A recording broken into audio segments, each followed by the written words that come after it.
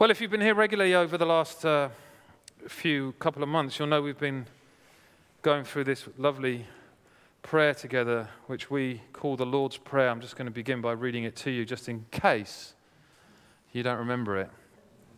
Our Father in heaven, hallowed be your name. Your kingdom come, your will be done on earth as it is in heaven. Give us today our daily bread and forgive us our debts as we also have forgiven our debtors. And lead us not into temptation, but deliver us from evil. And then the last bit I'm going to say is not in the NIV, but it is in some texts. For yours is the power and the glory forever. Amen. So Jesus invites us to pray. Jesus invites us to pray, our Father. So am I wondering this morning how going on a journey through this prayer has changed the way you pray? Or how you approach your prayer life? Or maybe how you think about prayer. How has going on a journey through this prayer changed the way you think about God and you and your loving Heavenly Father? I'm wondering what differences that have made to you or is making to you to understand Jesus' invitation to come to our Father when you pray. See, our Father is so very important, so very important. Who is it, friends, that you think you are praying to? Seems to me, and this might just be me, but my best guess is it's not just me, is that so many of our problems with prayer are to do with two things.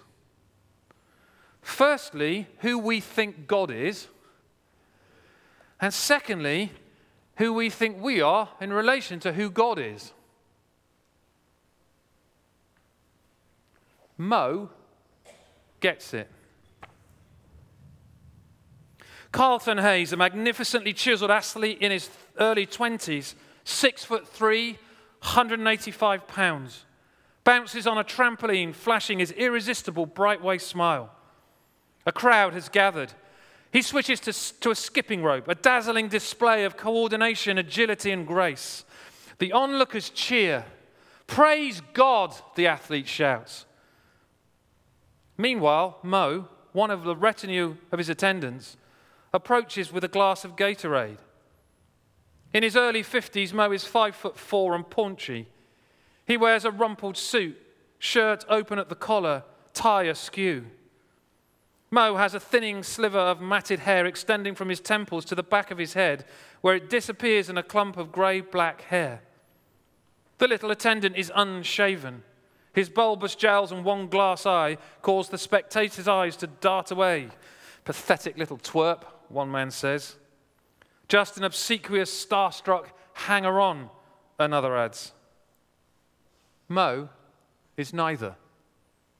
His heart is buried with Christ in the Father's love. He moves unselfconsciously through the crowd and extends the Gatorade gracefully to the hero. He is as comfortable as a hand in a glove with his servant role.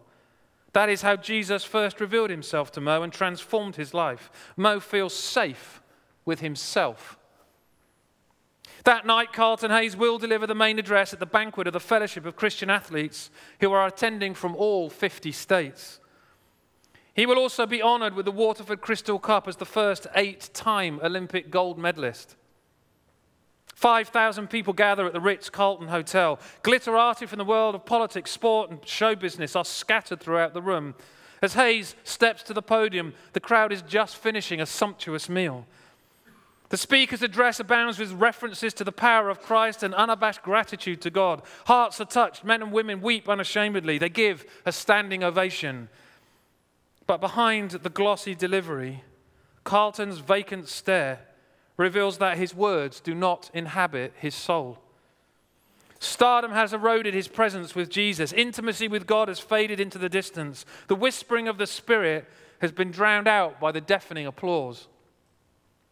Buoyed by the success and the roar of the crowd, the Olympic hero moves from table to table. He ingratiates himself with everyone, from waiters to movie stars. Back at the Red Roof Inn, Mo eats his frozen TV dinner alone. He was not invited to the banquet at the Ritz-Carlton because, quite honestly, he just wouldn't fit in. Surely it wouldn't be fitting for a pot-bellied, glass-eyed, twerpy attendant to pull up a chair with the likes of Ronald Reagan, Charlton Heston, Arnold Schwarzenegger. Mo sits down at the table in his room and closes his eyes. The love of the crucified Christ surges within him. His eyes fill with tears. "Thank you, Jesus," he whispers as he peels the plastic top off his microwaved lasagna. He flips to Psalm 23 in the Bible. Mo sits comfortably before God, who God is and who he is in God. There is no pretense. There is no guilt. There is no sense of needing to earn God's love. There is no drive for success that leads him to believe that he has to perform in God's presence.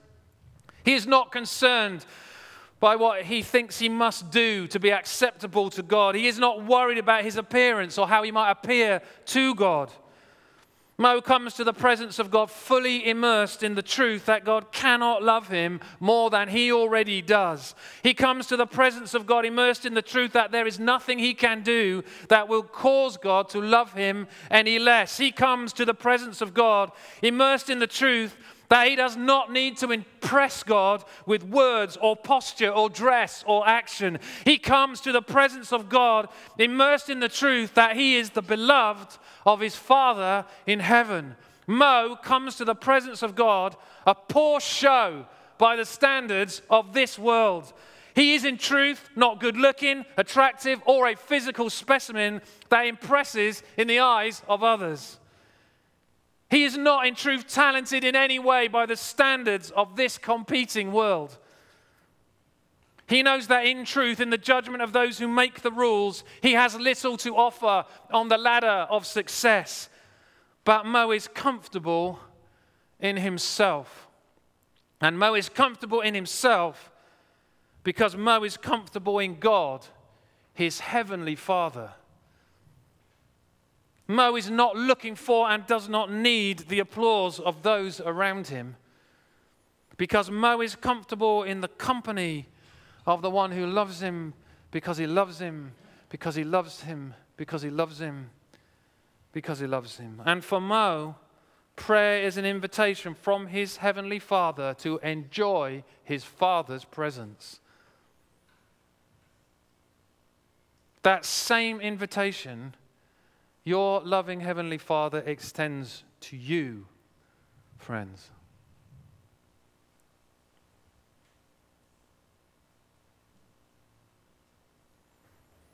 This is the story of a priest named Edward Farrell, who comes from Detroit. Edward Farrell went on his 2-week summer vacation to Ireland. His one living uncle was about to celebrate his 80th birthday. On the great day, the priest and his uncle got up before dawn and dressed in silence. They took a walk along the shores of Lake Killarney and stopped to watch the sunrise. Standing side by side with not a word exchanged and staring straight into the sun. Suddenly, the uncle turned and went skipping off down the road. He was radiant, beaming, smiling from ear to ear. His nephew said, "Uncle Seamus, you look really happy." "I am, lad." "Want to tell me why?" His 80-year-old uncle replied, "Yes, you see, my Abba is very fond of me." My Abba is very fond of me. What a gift to be able honestly, authentically to say those words. How many of us, I wonder, can truly, honestly say these words and believe them with all our heart that they are true? My Abba is so very fond of me. I'm guessing there's a few stomachs churning right now. You're quite happy to say that for the person sitting next to you. And I can tell because a lot of your eyes have gone to the floor. My Abba is very fond of me. I wonder if in truth my version is something closer to this. My Abba is very fond of me when I preach a truly good sermon. Or maybe, my Abba is very fond of me sometimes. Or maybe, my Abba is very fond of me when I am at my best. Truth is, I have a hard time grasping and believing and living in the truth that causes an 80-year-old priest to go skipping down the road and say, my Abba is so very fond of me. And yet it is this Abba who is the one to whom Jesus invites us to pray. Which begs the question, if I am finding it hard to pray, who is it I think I'm praying to?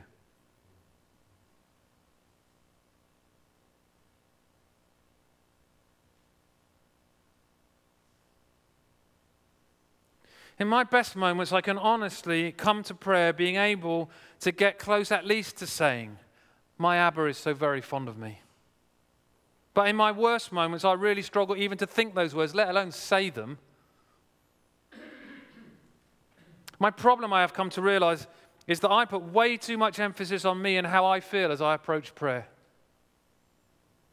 Whereas the point of the whole thing, it is the Abba who is so very fond of me, who wants more than anything for me to come to him and pray.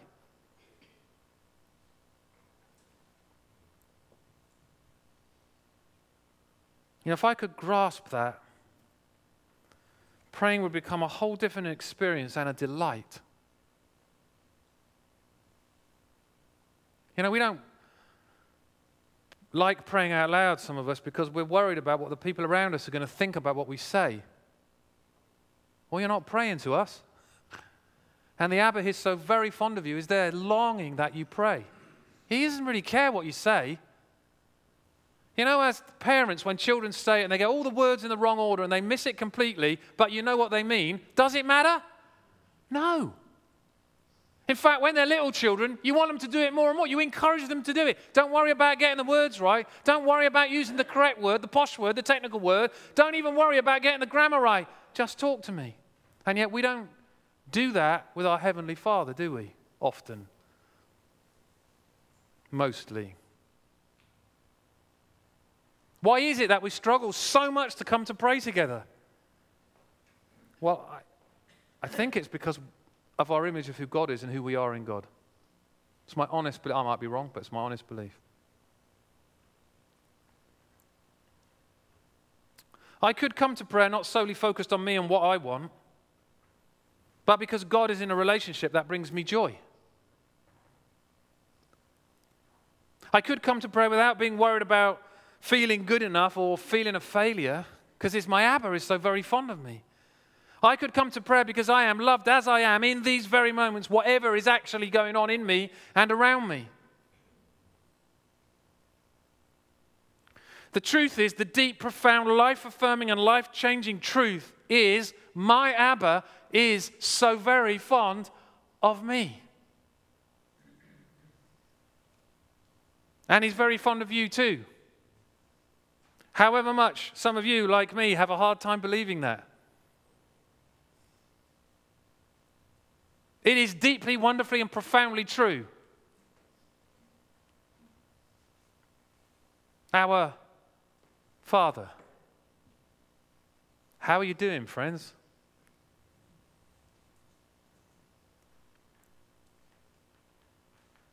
Abba, Father, the one who is so very fond of you. You see, at just the right time, while we were still powerless, Christ died for the ungodly. Very rarely will anyone die for a righteous person, though for a good person someone might possibly dare to die. But God demonstrates his love for us in this. While we were still sinners, Christ died for us.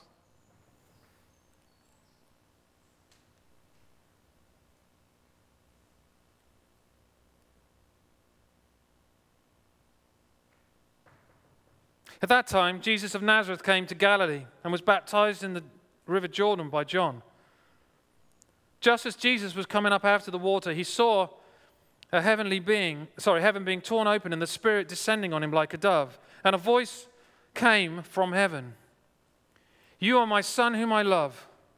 With you I am well pleased. Have you ever realized that you have something in common, something wonderful in common with Jesus himself? Paul, in those words I just read to you from Romans, reminds us powerfully that God's love for us reaches to us in the depth of the mess of who we really are. Because while we were still sinners, Christ died for us.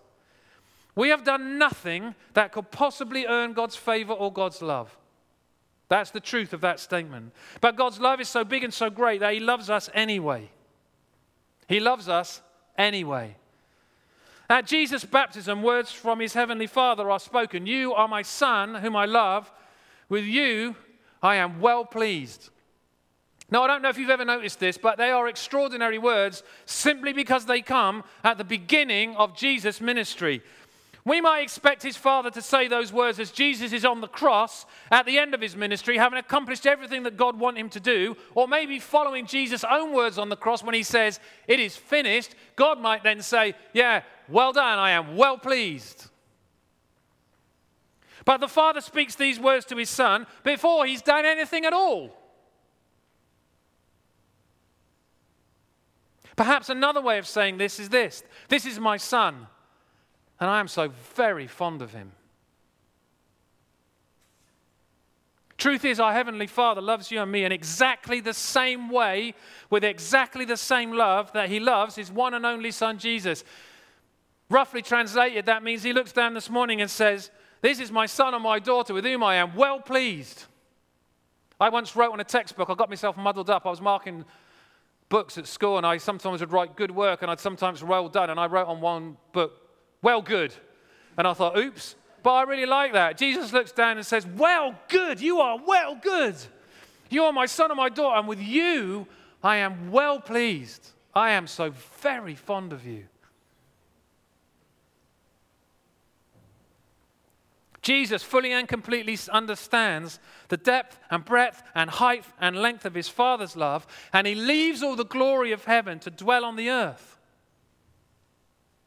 And he demonstrated the depth and breadth and height and length of the Father's love when he healed the sick, he touched the leper, he sat with the unlovely, he met with the widow and the orphan, he loved the broken and the hurting, the cheat and the thief, the proud and the tough. And one day on a hillside, in the company of upwards of 15,000 men, women, and children, Jesus broke bread at a picnic. In that moment, everybody present knew and understood what he was doing and what it meant. For in Jesus' day, the host of a meal would break bread at the start of a meal as a way of saying to everyone present, you are most welcome at my table. Jesus is telling these ordinary people on a hillside one afternoon that they are welcome and loved in the kingdom of the heavens, that his Father is very fond of them.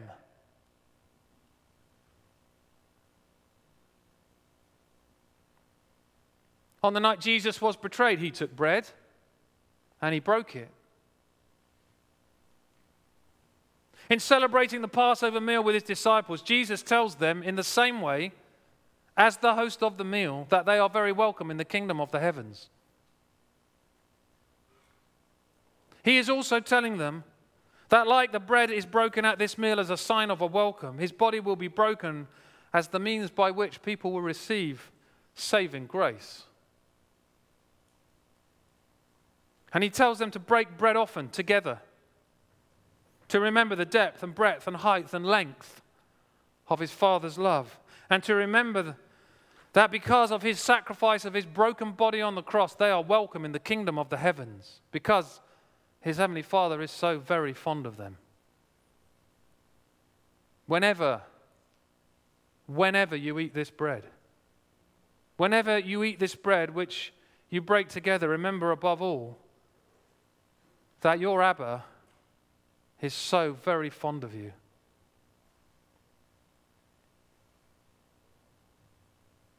So now, in the light of this wonderful, powerful, and challenging truth, we are going to celebrate this meal together. This is how we're going to do it this morning. The invitation is to come to Abba, Father, who is so very fond of you. The invitation is to bring yourself just as you are. You don't have to impress. It doesn't matter what you're wearing. It doesn't matter what you do. It actually doesn't matter how you're feeling, but you bring that with you. It actually doesn't matter what mistakes you might have already made this morning. It doesn't matter what mistakes you might make as you go into the rest of today. Your Abba is so very fond of you.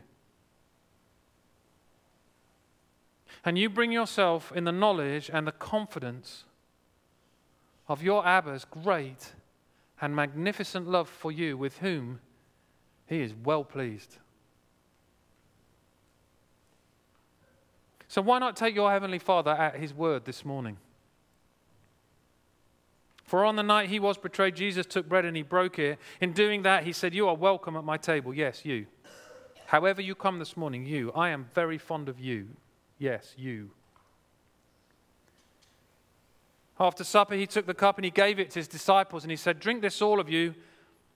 This is the extent of my great and magnificent love in all its depth, breadth, height, and length."